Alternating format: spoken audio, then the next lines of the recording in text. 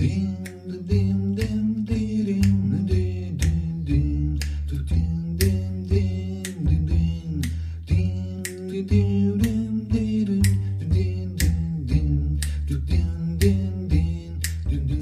am looking with some interest to what Giorgia Meloni is trying to do, because she is the extreme right you can find in Europe.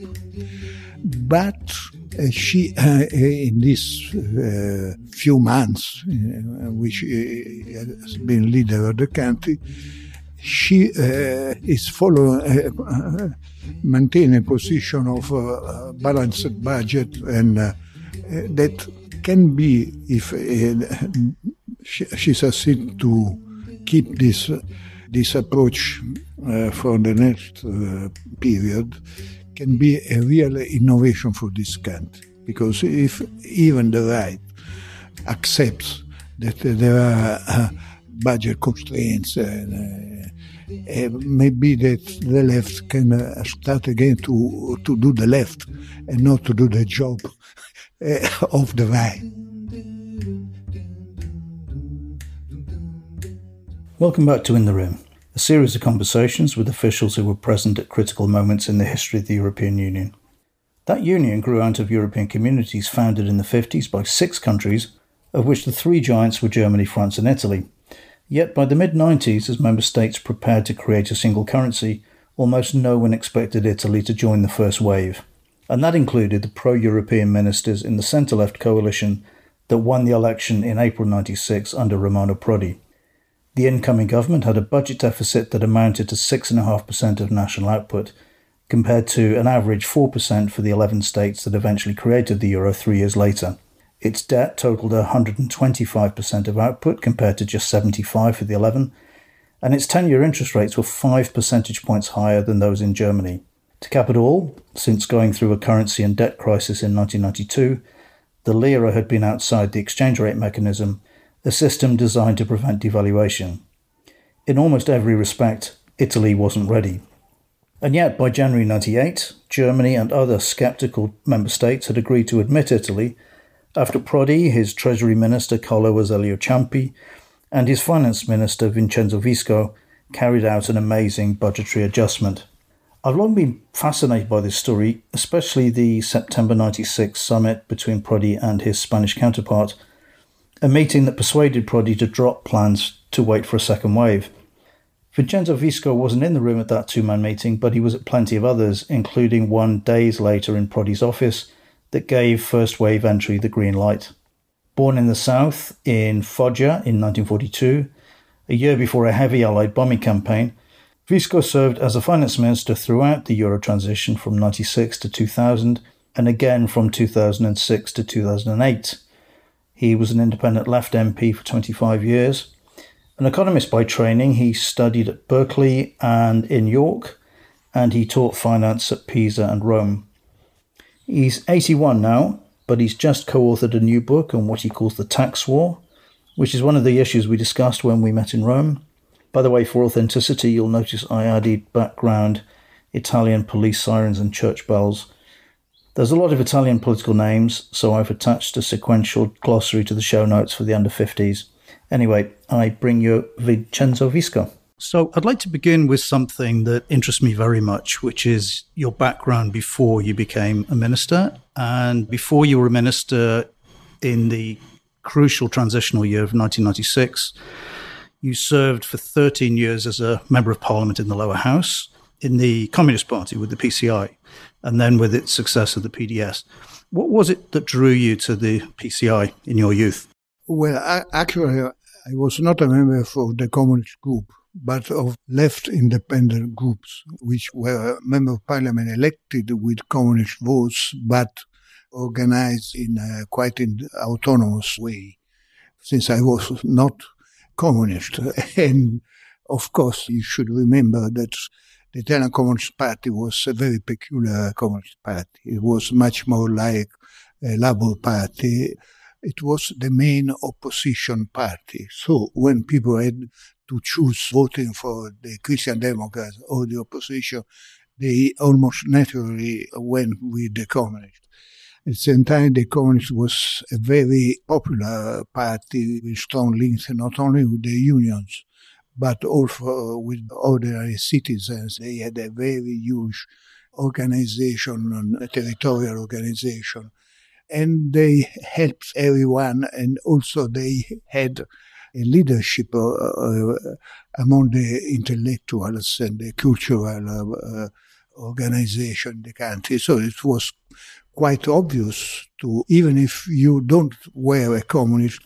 So one thing I've always been intrigued by is why so many economists in Italy and in France, but especially Italy, tend to be on the left rather than on the right. That's not the case in the Anglo world. Why is that? I'm not sure. I mean, you don't remember Cambridge, UK, probably.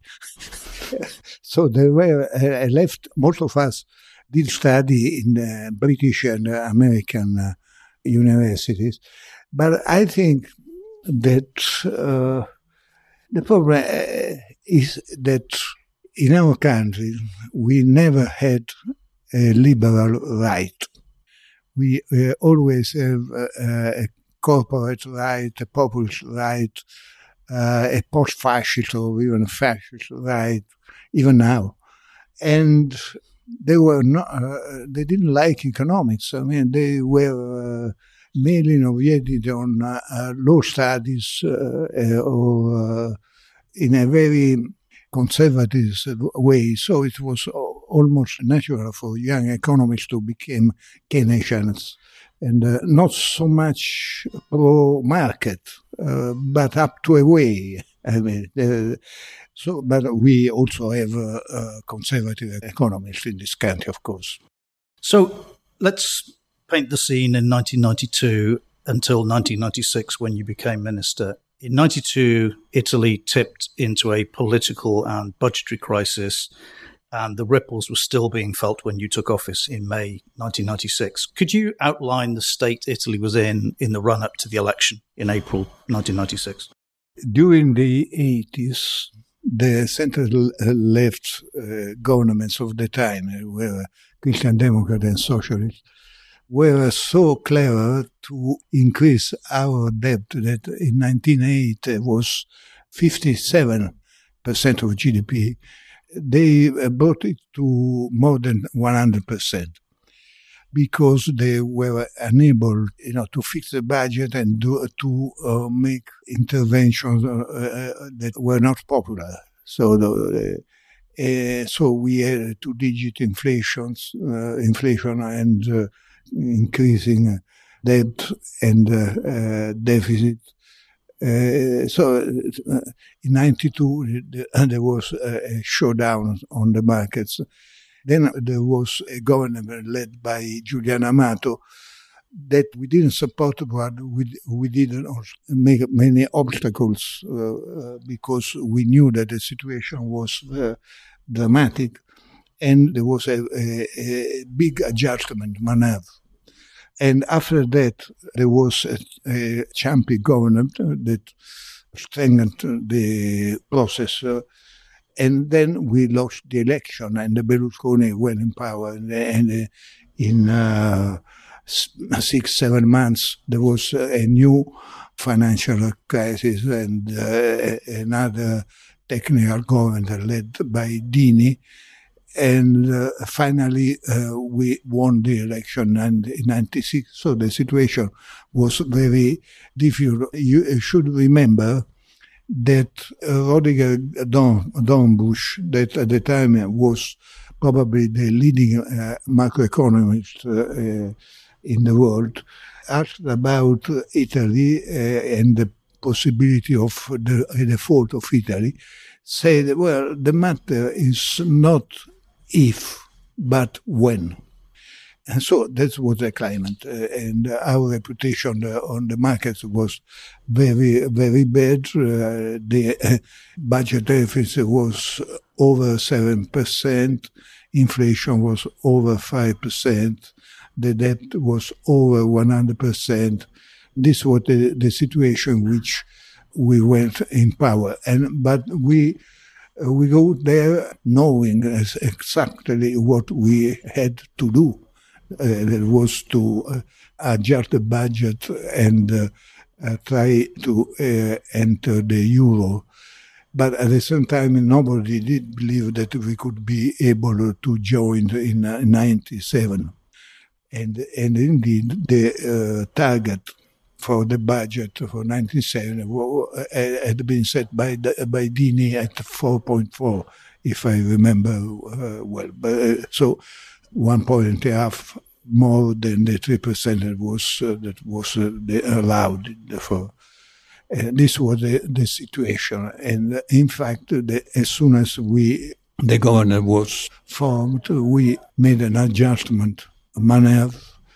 And after, later on, we decided to try to do the adjustment for 97. It was not easy, of course. Well, I'd like to go back a step to when you were coming into government. You were the opposition's economic policy coordinator from 92 to 96, but this was a coalition effort under Romano Prodi. How involved were you in the preparation of the policy platform for the whole coalition? And did you expect to go into government, if the coalition won? At the time, the Communist Party was not more there. It was a left democratic party, which I joined, because at the time there was no more problem with not doing that.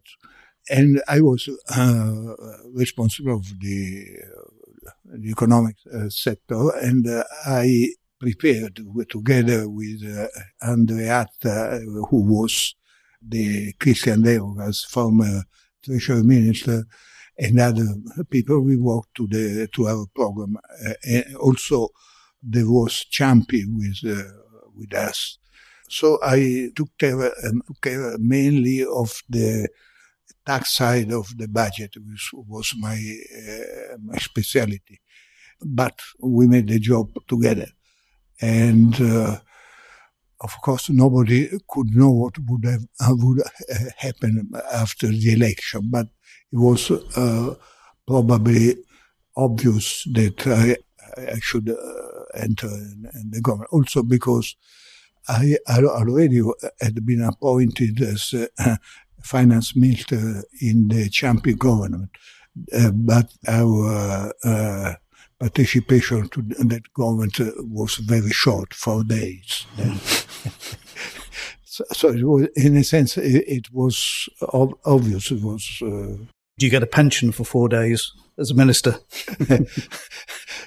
I knew exactly what had to be done, so I was not worried. I mean, I think now probably I was a little bit crazy, but anyway. Also, that government was very important because it was the first time in the after-war period that the former communist and former Christian left Democrats from the left of the party could work together. That had been an objective or a fantasy for years.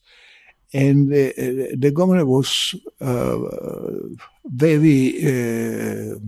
there were no discussions. We were very... collegiate. Yes. It's very interesting. And it lasted at least until we entered the euro. So before the government took office, how explicit was it understood internally that, by Prodi, by Veltroni, by you, that you were going to plan to get into the euro area in the first wave? At the beginning, nobody really believed that it was possible.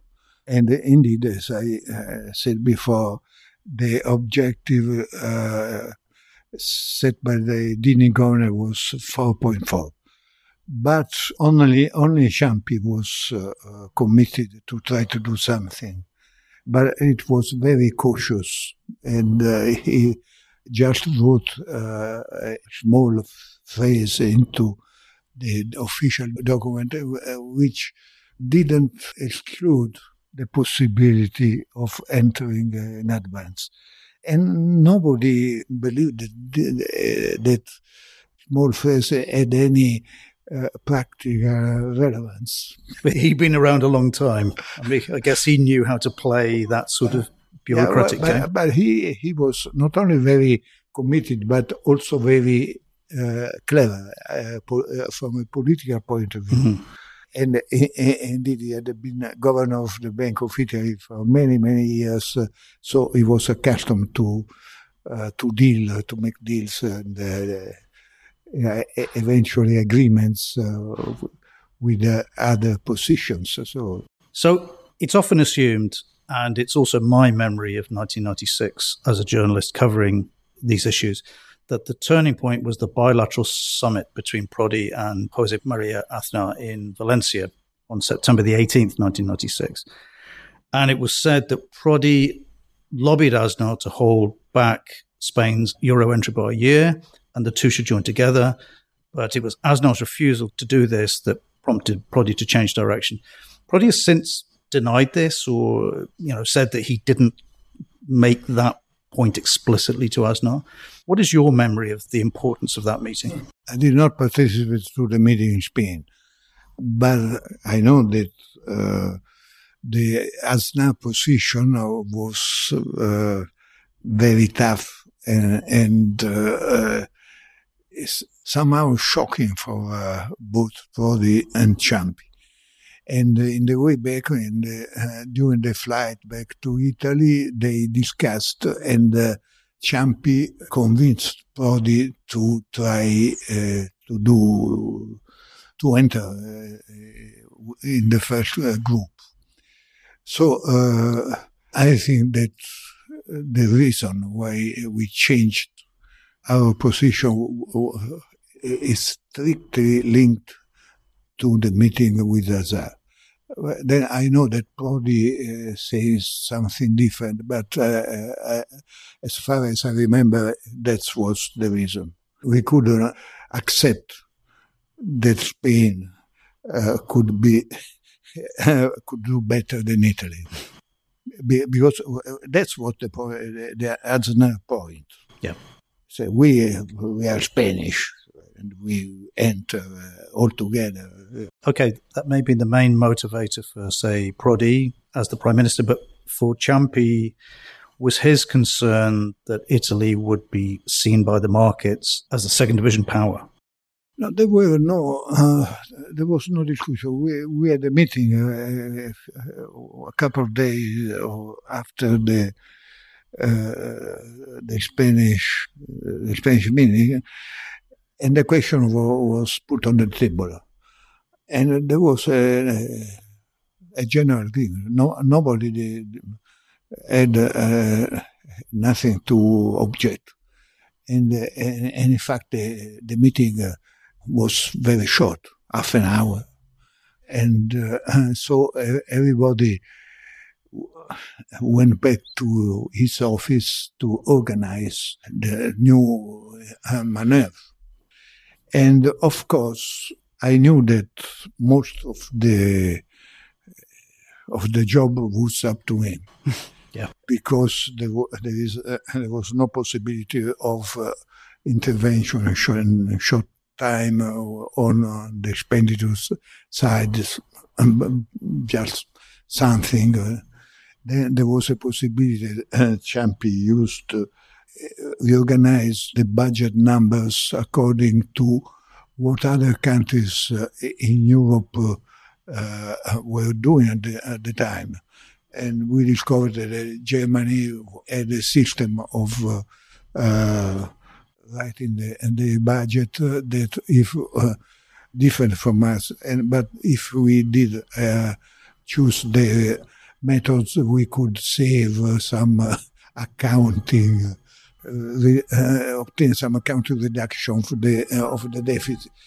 But the main intervention was the so-called Euro tax, which was very difficult to, was easy to imagine how to do, but it was politically very, very unpopular. I mean, But so there was, we had to put into the law that the aero tax, 60% of the aero tax had to be given back to the taxpayer 1 year later.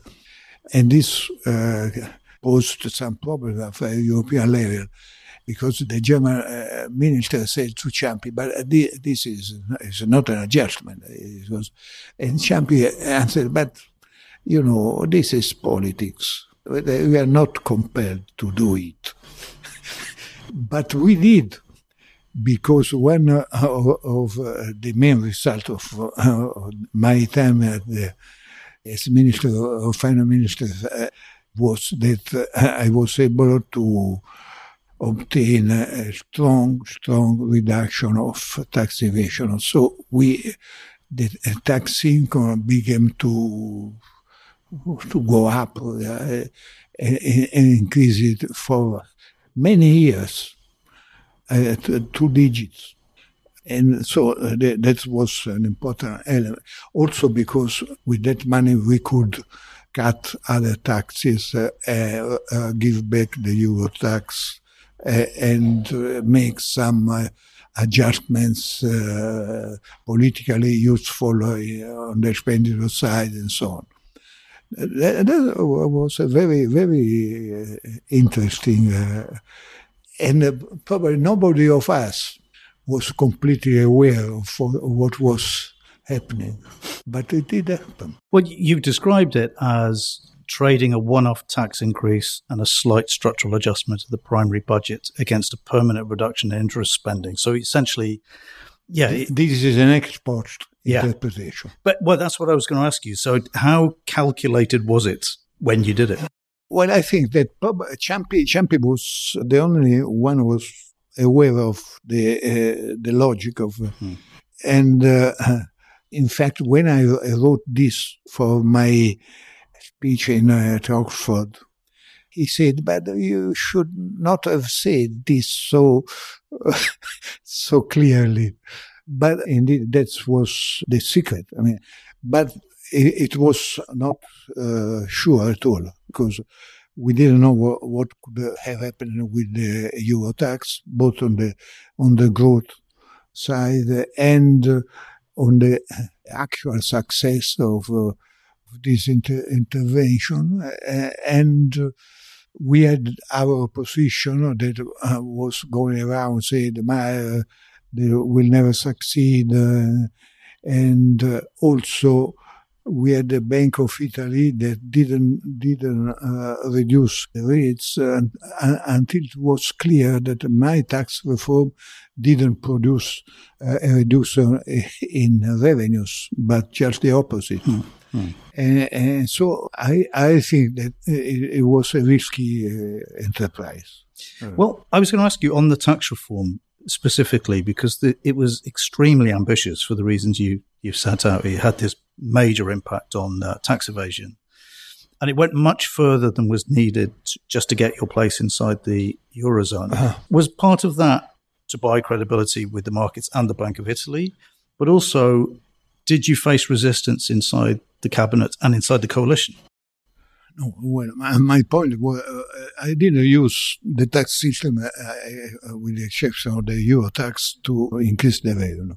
My point was that our tax system was a disaster, and we needed a structural reform. Also because the Amato government increased taxation in a very random way, and for instance, our businesses faced a tax rate of more than 55%, because of all the intervention made by Amato. So it was necessary to rebuild the tax system, and that was what I did. And what I did was actually what I had been saying and proposed in the 13 years in which I was member of parliament. And there was no opposition at all. There was a strong support. maybe they had some reserve came from the PDS, my party, not from the Popular Party. Also because I was felt as a very authoritative expert of, and so they let me do. I had a strong support by Prodi and by Ciampi. Ciampi said, I don't understand anything of this, but what you do, whatever you do, I will support you. And by the Popular Party. The leader at the time was Gerardo Bianco, which was a liberal Catholic. But this was the honest part of the Christian Democrats. And they also felt that they should, in some way, demonstrate that they had stopped any collusion with the tax evaders. That was the main characteristics of the Christian Democrats as a whole. So they let me do. It was good. But after we lost the election in 2001 and Berlusconi government, corrected and in part destroyed what had been done before. Mm-hmm. Well, we're going to come to that, but just before we get there, I'm thinking about the moment you joined, or just before you joined. You described all the efforts that you made internally. Was there any resistance from some of the northern governments at this stage, or did they feel that you had done enough to qualify? Not in the government. In Parliament, there was a strong fight.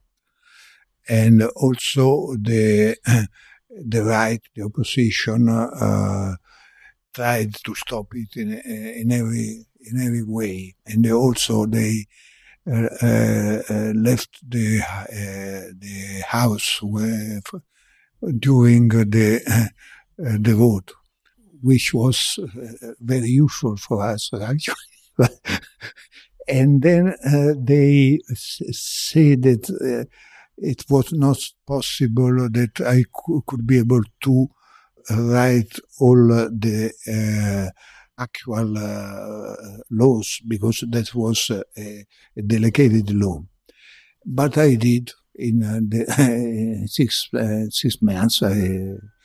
And there was also, since the reform was built, we maintained the same revenue as the general objective. What happened was there were winners and losers. And so there was a sort of balancing of these two positions. The business community was generally against, because of political reasons. But most of them came to my office to say, no, that's good, very good, go ahead. So, and it was a fortunate combination of equilibrium. Who were the main losers from the package? You've described winners and losers. Who were the main losers? It depends, because we reduced the social contributions and introduced a new flat tax on value added. So we had, and also we eliminated some big tax on business. So it depends. I mean, corporation with heavy labor cost had a reduction in taxation and other slight increase. But what is important that we made a enlargement of the tax base, which was the IRAP. This new tax was comprehensive. All the value added was taxed, and eliminated a lot of tax that had rates of 16%, 11%. Then there was a tax on capital, or business capital, introduced by Amato, and that was whipped out. There was and also there were small reduction of taxation also for individuals, but not so big at the time. You mentioned what happened after you left office and Berlusconi came in, and you were a couple of years into the euro, and very quickly they started to unravel the things that you had put together. You describe in the speech you made in Oxford, you describe the government that came in 94, 95 as openly inexperienced with no interest in international obligations. And what that made me think of was the experience of 2018 with the arrival of the Cinque Stelle party and Salvini and so on. Do you think, is this an Italian pattern that a government will come in, do an immediate crisis resolution, and then these people who thrive on being inexperienced come in and just unravel it? It seems to be a pattern. Well, that was objective notation. It was not an extravagant. They were inexperienced, and they were populist, and they didn't believe at all that we needed to keep the budget in equilibrium. And indeed, they had immediately, they produced another financial crisis, and also the second time before the Monti government, Berlusconi produced the same results. This has to do with what I said before. Our right-wing parties are not European right-wing parties. They are not liberal. They are assistentialist, or they think that some tax evasion is good, that some corruption can help the economy go, and so on. This is the reason that I am looking with some interest to what Giorgia Meloni is trying to do, because she is the extreme right you can find in Europe. But she, in these few months in which she has been leader of the country, she is maintaining a position of balanced budget, and that can be, if she succeeds to keep this approach for the next period, can be a real innovation for this country. Because if even the right accepts that there are budget constraints, maybe that the left can start again to do the left and not to do the job of the right. But at the same time, if Meloni goes ahead, she will face problems because it will be necessary for her to cancel all electoral program. So I don't know what will happen. I've heard, you've probably heard the same thing, that she was very influenced by, or she was almost like mentored by Mario Draghi even though she was outside the government. Is that? I'm sure that Draghi told her, be careful what you should do for this country, and in order to avoid problem are two things: keep the budget and stay with the Americans. And this is what she is doing. But anyway, we shall see. The political project of Meloni, anyway, is to make an alliance with United States, UK, and Poland in order to disrupt the Western Europe. That's, from my point of view, is danger for everybody. So you can have two readings of her politics. Mm-hmm. So you recently published a book, The Tax War, with Giovanna Forgianata, in which you talk about an implicit pact in which the employed have security and extensive welfare, and the self-employed lack those things, but they pay low taxes and the blind eye is turned to evasion. it sounds like you think this is really the core of the Italian problem. It's not completely exact because the independent workers, small business, and all that economic world, that is responsible of 90% of tax evasion in this country. During the years, have received almost all the benefits of the dependent workers. Not all, but almost all. So there is no more justification for what they do. So what we should do is complete this, extension of rights, of welfare rights. But to stop the evasion, it is possible. I did twice. But now you also have technological instruments that before were not available. So, but this world has strongly supported Meloni's party and the other two majority parties. So they have a problem. Something. There's more or less there are 5 million of independent workers and small business. That means maybe 8 million votes.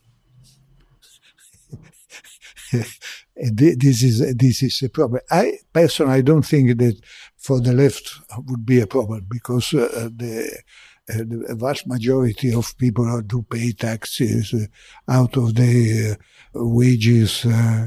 But even from the left, now, or in the past 10 years, beginning with Renzi government, there's been a